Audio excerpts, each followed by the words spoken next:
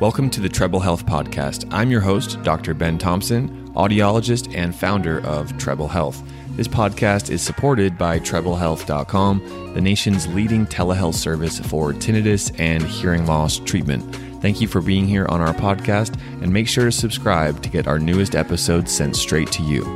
Let's get ahead with today's episode.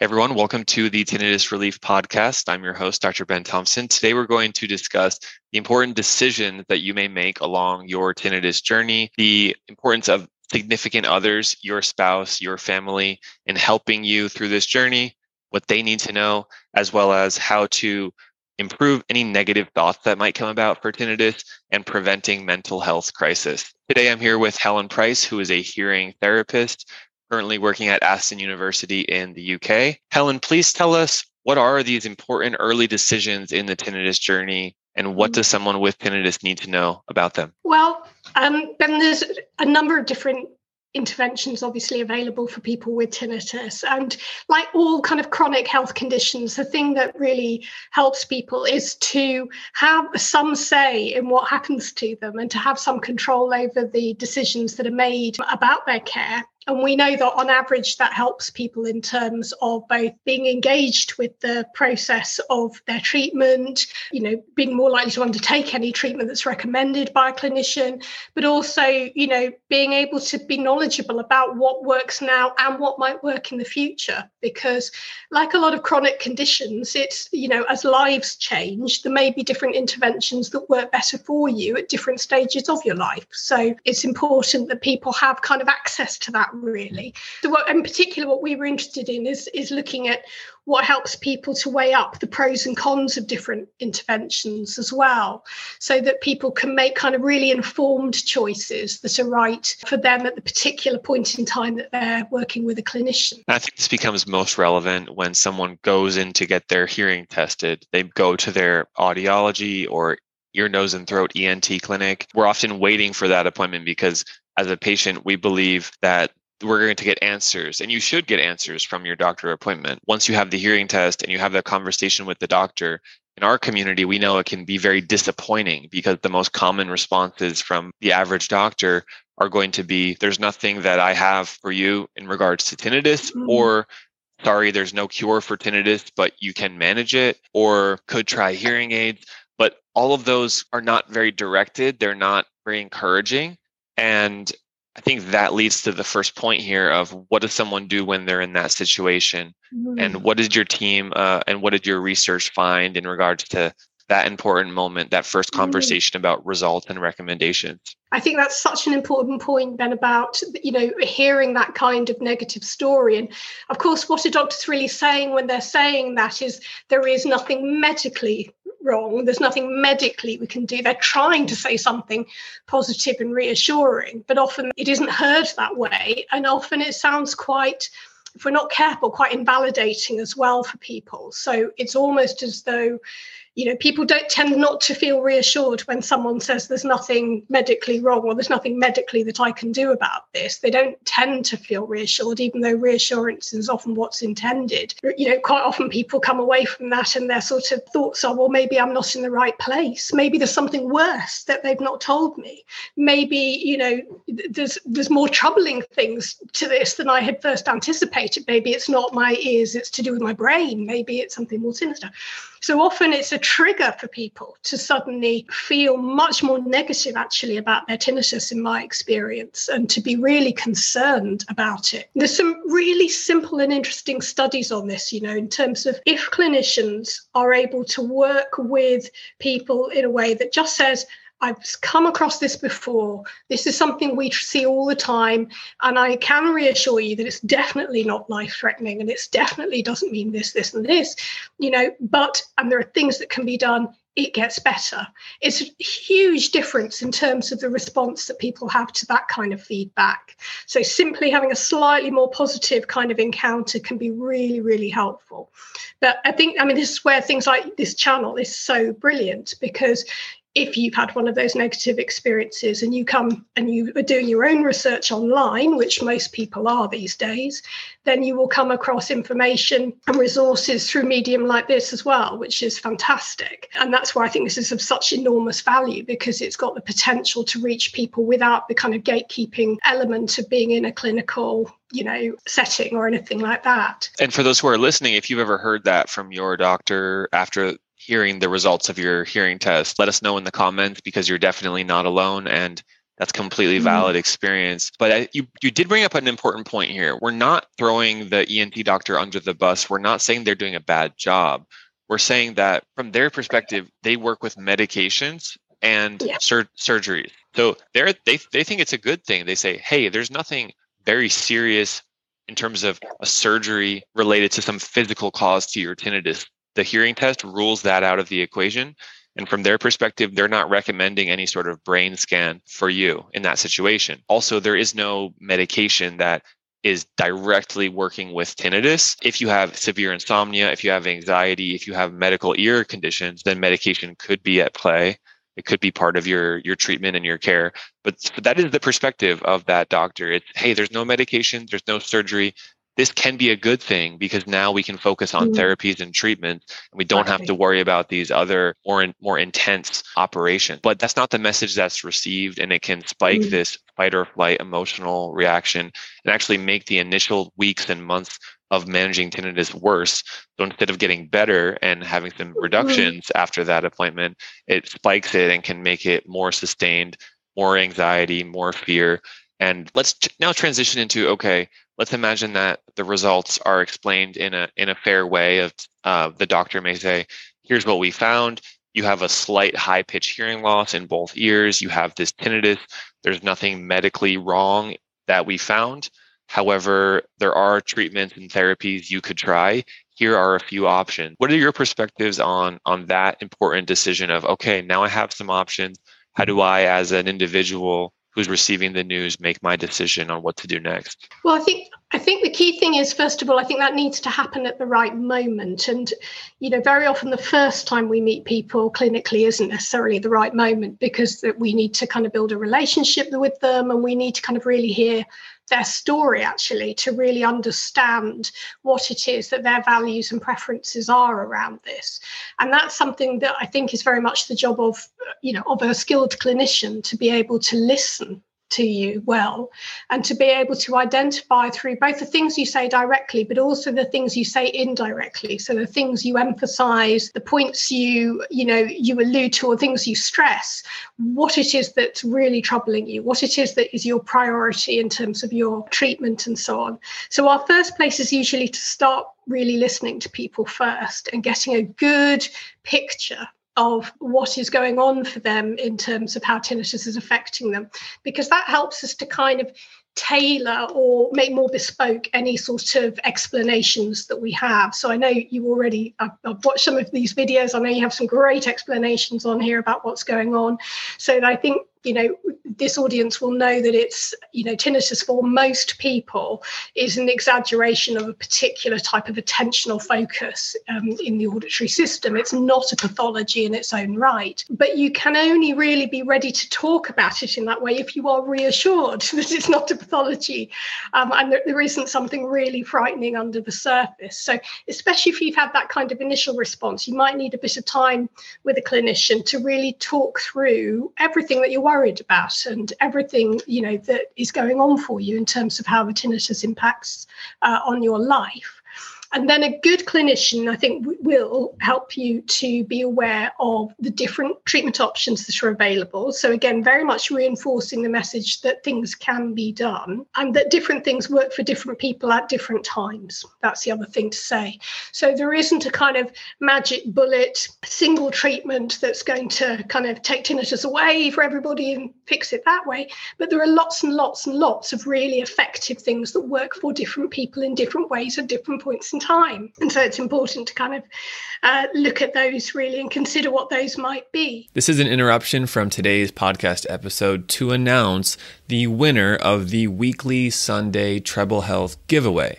Every week, we give away some of the most helpful tools to help you manage tinnitus. And all you have to do to qualify to be a winner is to subscribe to our YouTube channel, number one. And number two, go to treble.health/giveaway. Again, that's treble.health/giveaway. And put in your email address to join our email list. And with those two pieces of information, you'll be qualified to enter. This week's giveaway winner will receive a Sound Oasis BST100 sound machine. This device has almost 20 unique sounds that can be played for tinnitus, and it even has a computer chip that holds the sounds inside of the device. It does not rely on Bluetooth. This can help with your work from home station, your office, helping falling asleep at night. It has crickets, white noise, pink noise. Overall, it's a great product for sound therapy. So make sure you follow the link, treble.health/giveaway. It will be posted in the description of this video, and subscribe to our YouTube channel where you can qualify to win free tinnitus tools and sound therapy equipment. The results will be announced every Sunday during our weekly podcast episodes. This week's winner of the Sound Oasis is Donna T. Donna, congratulations. I hope this helps you.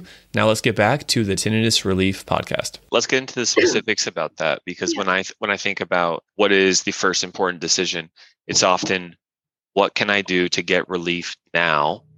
And after hearing those initial results, that's usually the time when hopefully some basic information is shared of, hey, you can use sound as a helpful aid. You can play certain sounds in your environment or through devices on your ears or around your ears, and that can help your brain reduce the perception of tinnitus. That's called sound therapy.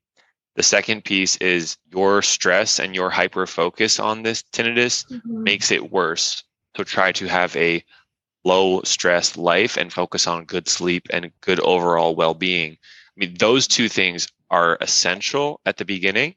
And the first decision for the individual, I believe, is number one, did I receive that information? Because if I didn't, then it doesn't matter. But if I know those things are true, what am I going to do in the first days and weeks to actually set myself up for success with this? And like you said earlier, the pros and cons. So we think about the cost of doing something like that, the cost of money, the cost of our time. And then we ask ourselves, is this proven? Do I trust this doctor? Do I trust this system? Is this actually going to work if I'm investing my money or my time into finding relief in these first days or weeks?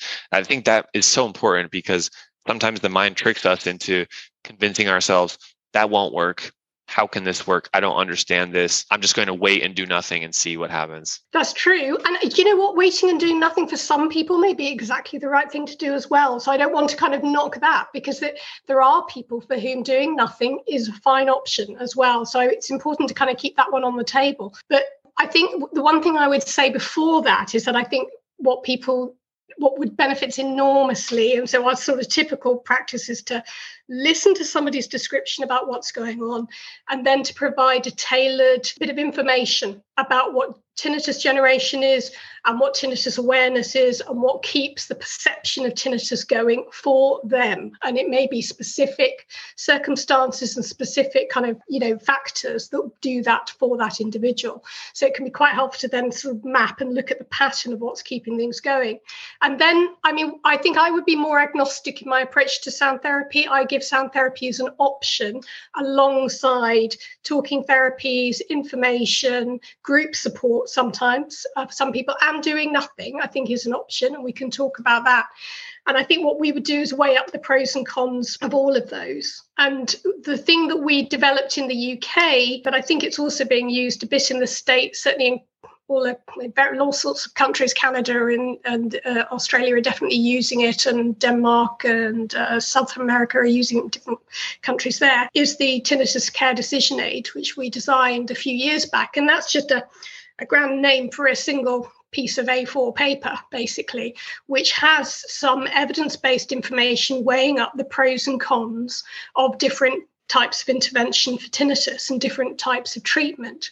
And it comes with an evidence summary so that you can critically assess for yourself the likely validity and likely underpinnings to the suggestions that are made on that decision aid. But that we find for clinicians is an incredibly helpful way of synthesizing a lot of complex information into a straightforward format. And certainly people with tinnitus say that they find it incredibly useful to have that information, especially if that comes relatively early on, actually, because that also then provides an idea that there is something that can be done, and multiple options, in fact, and multiple options. Exactly. Each of them have have pros and cons, and some are very easy to start, and some have more of an investment in your time or your money or your energy. So that is important. Yeah. I want to take a deeper dive on that in a later episode. Decisions in the tinnitus journey. I think that's excellent. We also wanted to point on significant others and your spouse, your husband, your wife, how your family, how they can be important in these decisions as well. Mm-hmm. And sometimes they can make it easier to live with tinnitus. Sometimes they can make it harder to live with tinnitus. What did you and your team find about that angle, Helen? Well, I mean, this is stuff we're working on at the moment, so we're really fairly early on this. But what is astonishing is how little we currently do know about that. So on the whole, what we know from other sources and other sort of health conditions is that the impact on the significant other can be enormous. So, I mean, basic things, but with tinnitus, if we're not sleeping at night, then the chances are it may just be not just be affecting us, it might be affecting the other person in the room, So there are, they're getting a sleep disruption as a result of our sleep disruption. So there are things like that that are obvious and practical. In some cases, obviously there's huge variation out there. So we find a lot of people who describe their partners as absolutely marvelous and marvelously supportive, but would choose not to talk about tinnitus with their partners because they're concerned about the burden that it places on them. And they're mindful of the psychological burden on them of having an ongoing chronic, topic, if you like, that's in their lives that they keep referring back to. And for others, they're just people have found a way to provide that kind of support that enables people to go out and test out treatments, try out things, support them in making choices, So there's a real kind of variation there. But there's undoubtedly something about the experience of tinnitus being very isolating and making you feel like you're the only one sometimes. And that can be a really big difficult element to this. And sometimes having a partner who, doesn't experience it firsthand makes you feel more alone or makes you turn more inwards in your sensation of it and experience of it.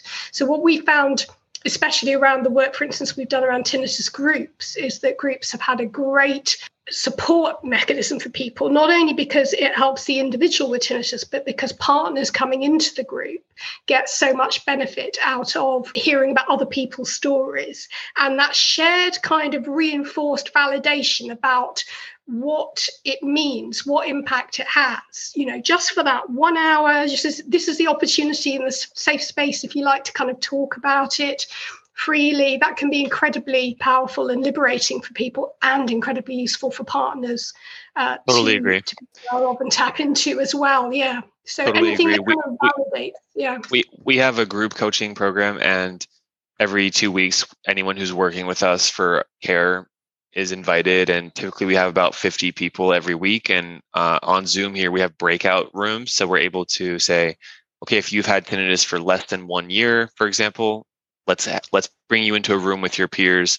If you've had tinnitus for more than 1 year, let's bring you into a room with your peers. If you have hyperacusis, sound sensitivity, let's focus on that.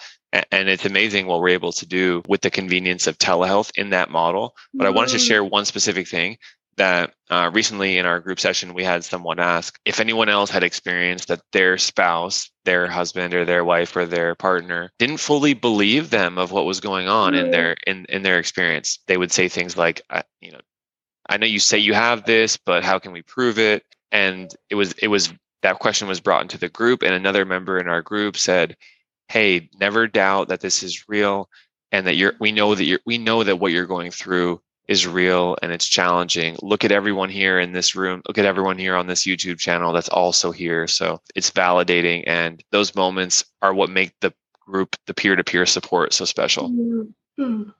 Absolutely. Yeah, I quite agree. And finally, something we wanted to address in this conversation is the importance of recognizing negative thoughts, automatic negative thoughts about tinnitus. Mm-hmm. These can be overpowering. Practices like cognitive behavioral therapy, mindfulness allow us to be aware of these thoughts and not be dominated by them. Now, we know this is much easier said than done, but there are tools and techniques to prevent mental health crisis.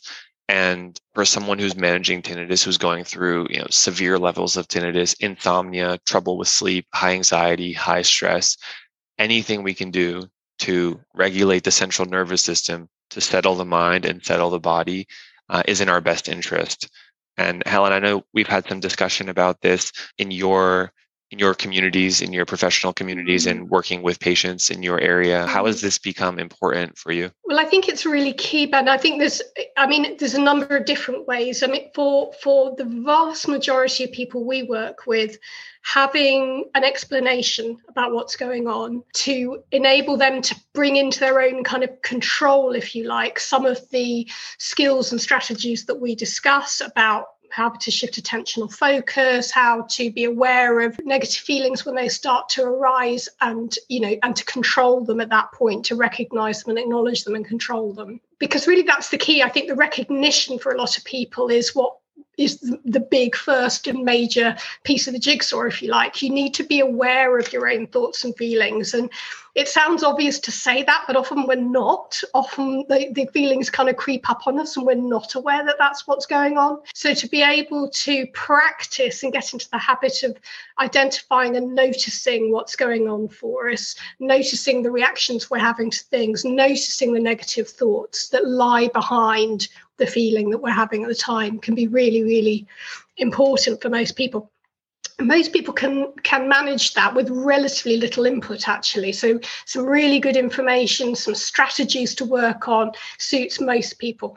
For some people where there are more severe underlying issues with depression and anxiety in particular, we're aware that for some of those individuals, they'll be really troubled by their tinnitus, but more by the underlying depressive thoughts that they're getting into. So actually the tinnitus sort of becomes less of a significant issue in amongst the picture of kind of negative thinking and so on that they're experiencing.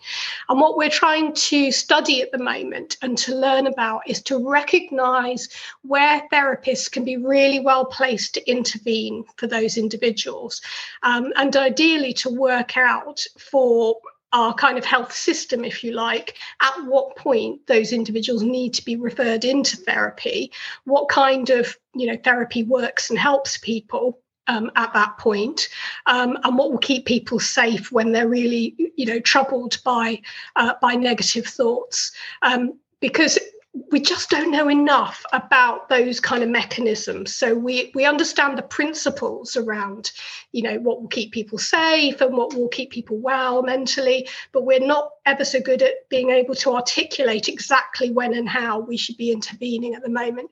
And that's where, for us, I think as hearing therapists in the UK, that's a really important kind of missing bit of knowledge for us. So that's what we're trying to do some research on at the moment to get a better understanding about the relationship between depression and tinnitus, because they're really closely related, but there is all sorts of catch-22 still unconfirmed. Does depression cause the tinnitus? Does the tinnitus cause the depression? And how do you untangle them on the, for the individual? Because in a way, the causality is useful to know from our point of view, but for the individual living with it in the moment, the kind of clinical challenge is almost that's irrelevant. What do we do now? How do we now tease apart these components to help change the situation, really, and to meet people kind of where they are in terms of needing to change? So certainly that's something that is clinically of a lot of interest to us, and that's one of the big areas of work that we're looking at the moment. There are tools, there are resources. So please, everyone, use the tools, use the resources. Absolutely. Let your doctor know you're going through something challenging. Don't feel that no one wants or can help, wants to or can help you. And in the United States, last year here, there was a new feature installed in all of the phones that if you're having trouble with mental health crisis, you can dial 988, and that gets you to a 24-hour support line where you can talk to someone who's able to help you calm your mind, settle your mind, and just get real about the facts, and if necessary can help connect you to a medical professional in your area. So really what this does is it saves lives. And if you're ever in need, if you're ever on your wit's end, call 988 in the United States if you're in the United States, and those professionals can help you. So that's another resource I want you to be aware of. Helen, thank you for joining us. This is the Tinnitus Relief Podcast. You'll see above us on the screen here on YouTube, there's another podcast episode, which I think you'll really enjoy. And Helen, I wish you well in your research and hope to talk to you soon. Thank you. Brilliant. Thank you very much indeed. Thanks for listening to today's podcast. This is your host, Dr. Ben Thompson. If you have 2 minutes, it would mean the world to us for you to leave a 5-star review on the Apple Podcast platform for the Treble Health Podcast. Thank you for your time. And if you need any services for tinnitus or hearing aids, please head over to treblehealth.com, and our team of expert audiologists will be able to help you via telehealth. Have a great one, and see you soon.